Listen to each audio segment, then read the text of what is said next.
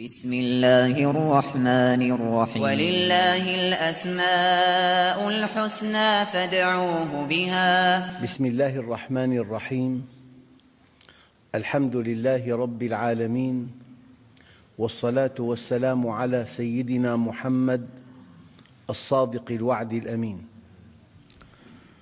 اللهم أخرجنا من ظلمات الجهل والوهم إلى أنوار المعرفة والعلم، ومن وحول الشهوات إلى جنات القربات. أيها الإخوة الكرام، لا زلنا في اسم الغني، ومن تطبيقات هذا الاسم المتعلقة بالمؤمن الله عز وجل في حديث قدسي صحيح عن أبي هريرة رضي الله عنه مرفوعاً إلى النبي صلى الله عليه وسلم قال الله تبارك وتعالى: أنا أغنى الشركاء عن الشرك، من عمل عملاً أشرك فيه معي غيري تركته وشركه. لذلك هناك ذنب لا يغفر وهو الشرك، وهناك ذنب لا يترك ما كان بينك وبين العباد، وهناك ذنب يغفر ما كان بينك وبين الله. أيها الإخوة، الله عز وجل غني عن الشرك. إن أشركت بعمل غير الله، الله عز وجل ترك لك هذا العمل ولم يقبله. العمل المشترك لا يقبله، والذي أشرك بعمله غير الله عز وجل الله عز وجل لا يقبل عليه. العمل المشترك لا يقبله، والمشرك لا يقبل عليه. أيها الإخوة، معنى آخر من أدعية النبي عليه الصلاة والسلام المتعلقة بالغنى والفقر أن النبي عليه الصلاة والسلام كان يستعيذ بالله من فتنة الغنى. الغنى فتنة، وكان يستعيذ بالله من فتنة الفقر. كاد الفقر أن يكون كفراً، وكاد الغنى أن يكون طغياناً. كلا إن الإنسان ليطغى أن رآه استغنى، أي أن رأى نفسه غنياً. أحياناً الغنى المادي يبعد عن الله عز وجل. الغنى المادي يحاط صاحبه بالكبر والغطرسة والعجب وينسى الله عز وجل. على كل، من الأحاديث الشريفة التي تقسم الظهر والأحاديث التي تتسم بالواقعية قول النبي صلى الله عليه وسلم: بادروا بالأعمال الصالحة، بادروا، سارعوا. فماذا ينتظر أحدكم من الدنيا؟ يعني أولاً، هل يمكن أن يستيقظ الإنسان كل يوم كاليوم السابق إلى ما شاء الله؟ مستحيل، مستحيل. بادروا بالأعمال الصالحة، فماذا ينتظر أحدكم من الدنيا؟ الآن، هل تنتظرون إلا فقراً منسياً؟ الفقر قد ينسي كل شيء. من هنا قال الله عز وجل: أطعمهم من جوع وآمنهم من خوف. وحينما تكفر الأمة قال الله عز وجل: ضرب الله مثلاً قرية كانت آمنة مطمئنة يأتيها رزقها رغداً من كل مكان فكفرت بأنعم الله فأذاقها الله لباس الجوع والخوف بما كانوا يصنعون. النعمتان اللتان يسبغهما الله عز وجل على عباده المؤمنين نعمة الأمن ونعمة الكفاية، نعمة الأمن ونعمة الكفاية، والعقابان المؤلمان الذي يخص الله بهما من كفر نعم الله عز وجل مصيبة الخوف ومصيبة الجوع. لذلك بادروا بالأعمال الصالحة، فماذا ينتظر أحدكم من الدنيا؟ هل تنتظرون إلا فقراً منسياً؟ كاد الفقر أن يكون كفراً. دقق، أو غنى مطغياً، مال، قوة. في تعابير يقولها العوام هي الشرك بعينه، يقول لك الدراهم مراهم تحل بها كل المشكلات.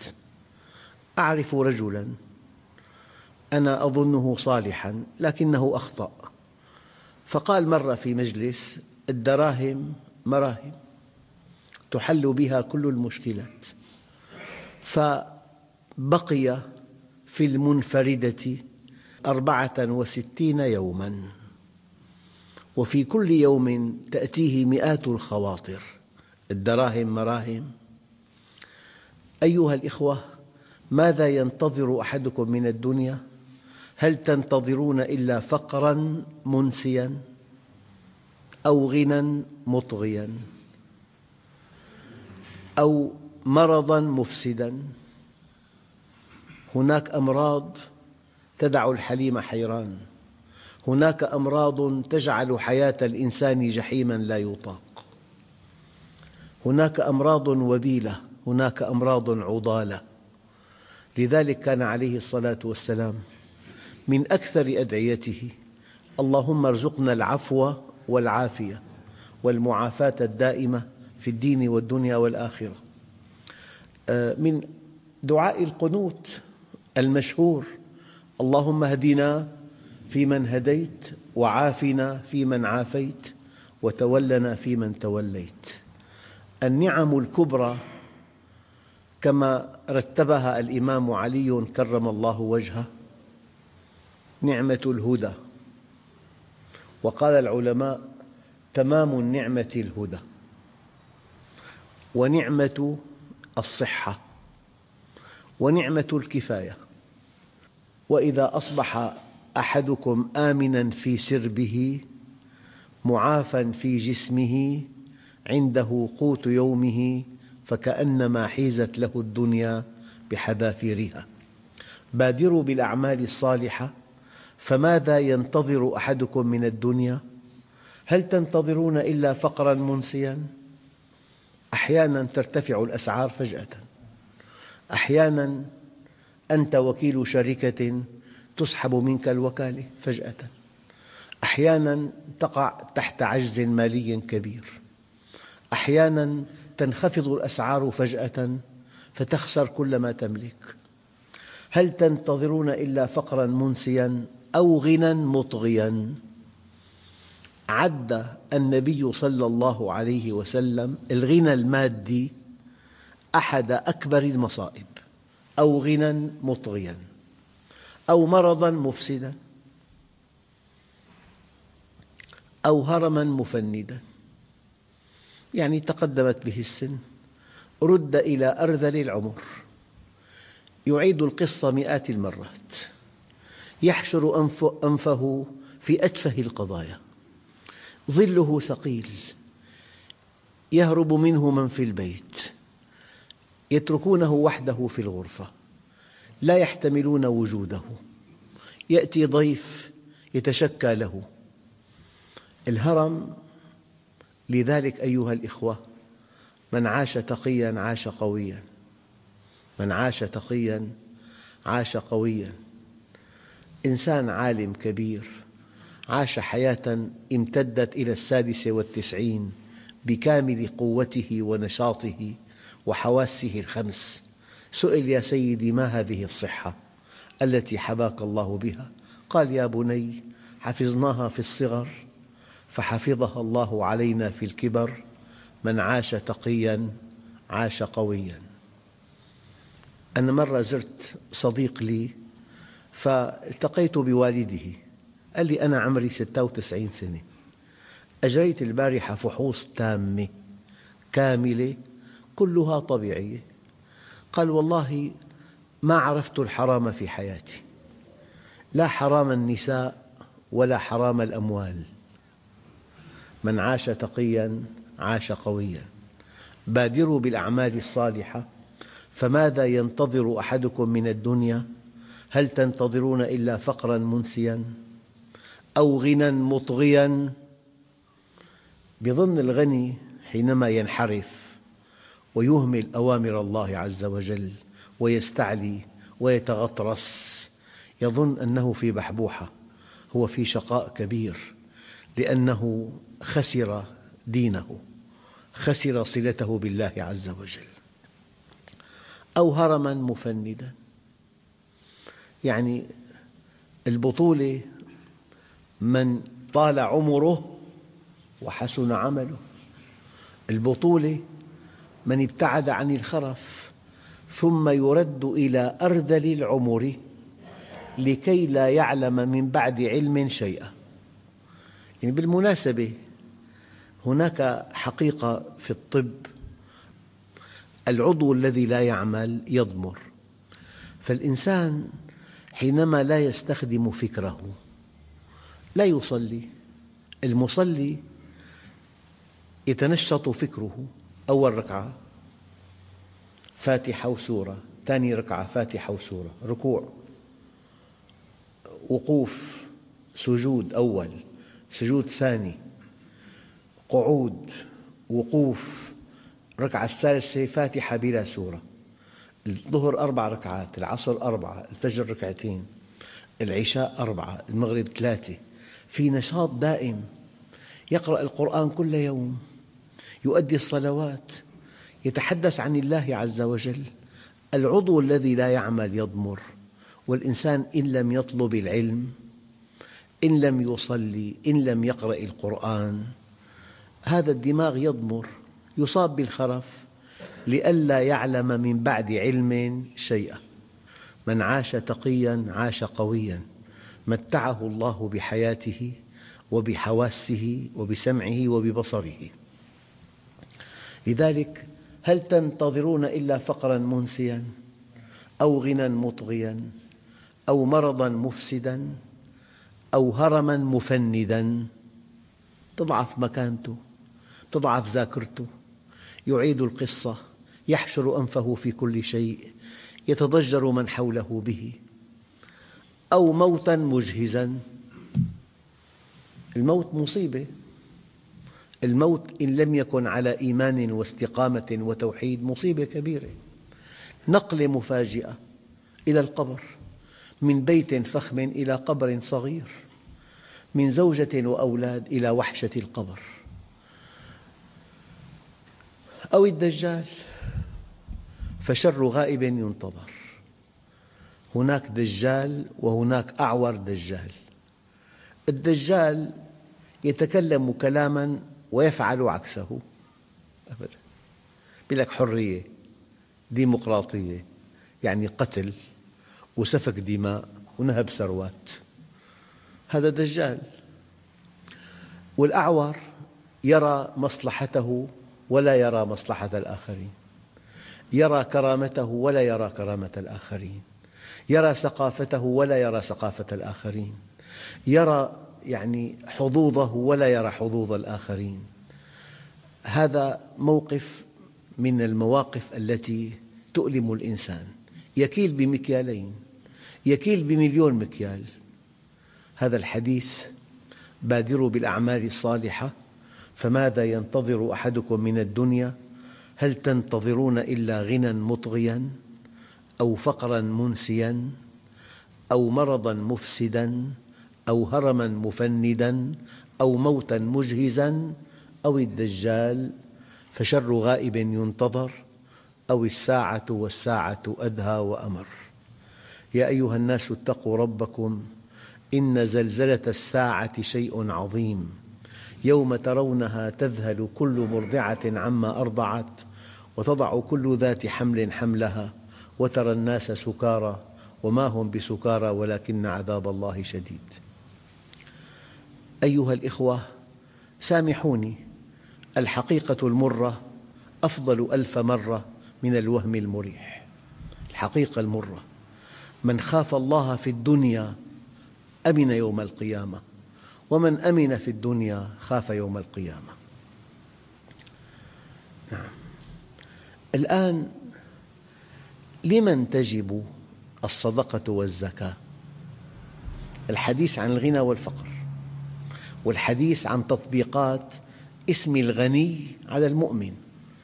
قال: للفقراء الذين أحصروا في سبيل الله لا يستطيعون ضربا في الأرض.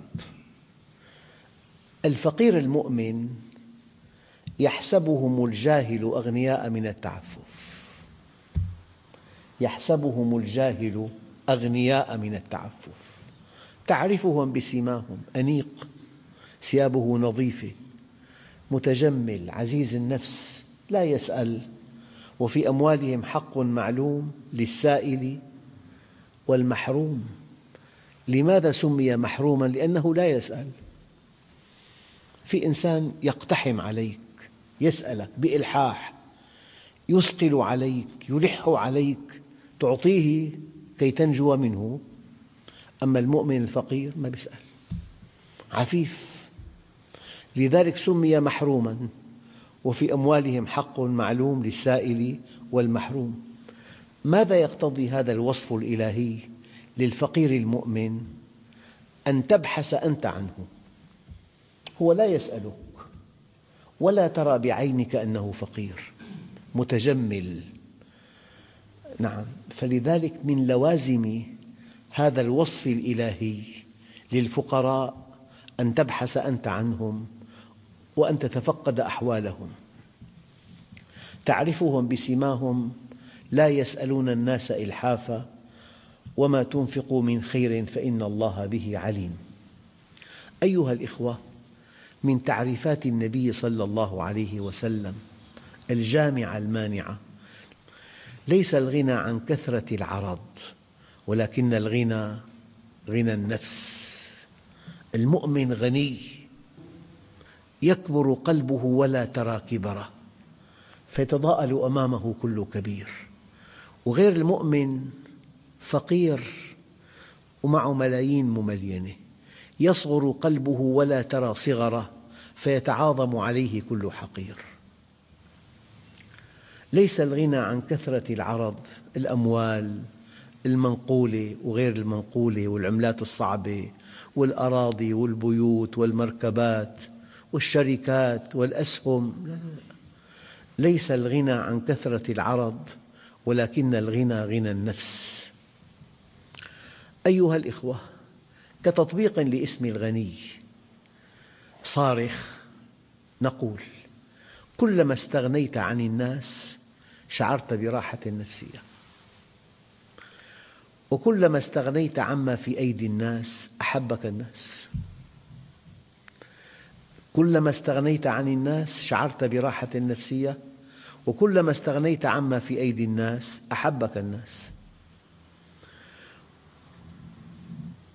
شيء آخر، قال أحدهم: احتج إلى الرجل تكن أسيره، واستغن عنه تكن نظيره، وأحسن إليه تكن أميره. احتج إليه تكن أسيره، استغن عنه تكن نظيره، أحسن إليه تكن أميره. لذلك من بعض أدعية النبي عليه الصلاة والسلام: اللهم لا تجعل حوائجنا إلا إليك ودلنا بك عليك. المؤمن غني، غني بنفس أبية، بنفس عزيزة. لا ينبغي للمؤمن أن يذل نفسه. من جلس إلى غني فتضعضع له ذهب ثلثا دينه. لا ينبغي لمؤمن أن يذل نفسه. لا تتضعضع أمام غني ولا أمام قوي، استعن بالله ولا تعجز. اللهم لا تجعل حوائجنا إلا إليك ودلنا بك عليك. أخواننا الكرام، الإمام الحسن البصري من كبار التابعين، له هيبة كبيرة، له مكانة عالية. سئل مرة، دقق، بمن نلت هذا المقام؟ فقال: باستغنائي عن دنيا الناس وحاجتهم إلى علمي. متى يسقط العلم؟ حينما يحتاج العالم إلى ما في أيدي الأمير، وحينما يزهد الأمير بما عند العالم، انتهى العلم. أما حينما يستغني العالم عما في أيدي الناس ويحتاج الناس إلى علمه، يرتفع العلم. يرتفع العلم ويسقط. يرتفع إذا استغنى العلماء عما في أيدي الأقوياء واحتاج الناس إلى علمهم، ويسقط العلم، يعني من يدعي العلم حينما يحتاج من يحمل هذا العلم إلى ما في أيدي الأقوياء، وحينما يزهد الأقوياء بما عند العلماء.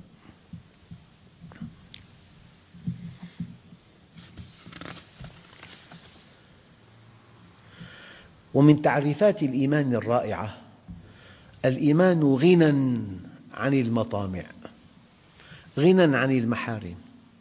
الطمع أذل قلوب الرجال وأذل رقابهم، من الداخل متضعضع ورقبته خاضعة. أحد الأدباء الكبار له كلمة رائعة، يقول: لي صديق كان من أعظم الناس في عيني، وكان رأس ما عظمه في عيني صغر الدنيا في عينيه. كان رأس ما عظمه في عيني صغر الدنيا في عينيه، فكان خارجاً عن سلطان بطنه. البطن له سلطان، فلا يشتهي ما لا يجد ولا يكسر إذا وجد. وكان خارجاً عن سلطان الجهالة، فلا يتكلم بما لا يعلم ولا يماري فيما علم. وكان أكثر دهره صامتاً، فإذا تكلم بز القائلين. وكان يرى ضعيفاً مستضعفاً، فإذا جد الجد فهو الليث عادياً.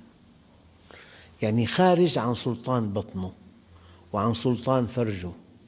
لذلك تعس عبد الدرهم والدينار، تعس عبد البطن، تعس عبد الفرج، تعس عبد الخميصة الثياب. لذلك قالوا: خذ من الدنيا ما شئت، أخذ بقدرها هماً، وخذ بقدرها هماً، ومن أخذ من الدنيا فوق ما يكفيه أخذ من حتفه وهو لا يشعر. وقيل دخلوا على سيدنا أبي عبيدة الجراح، وكان قائد الجيش الإسلامي في الشام. دخلوا إلى غرفته فإذا فيها قدر ماء مغطى برغيف خبز، وعلى الحائط سيفه المعلق، ويجلس على جلد غزال. قالوا: ما هذا؟ قال: هو للدنيا وعلى الدنيا كثير، ألا يبلغنا المقيل؟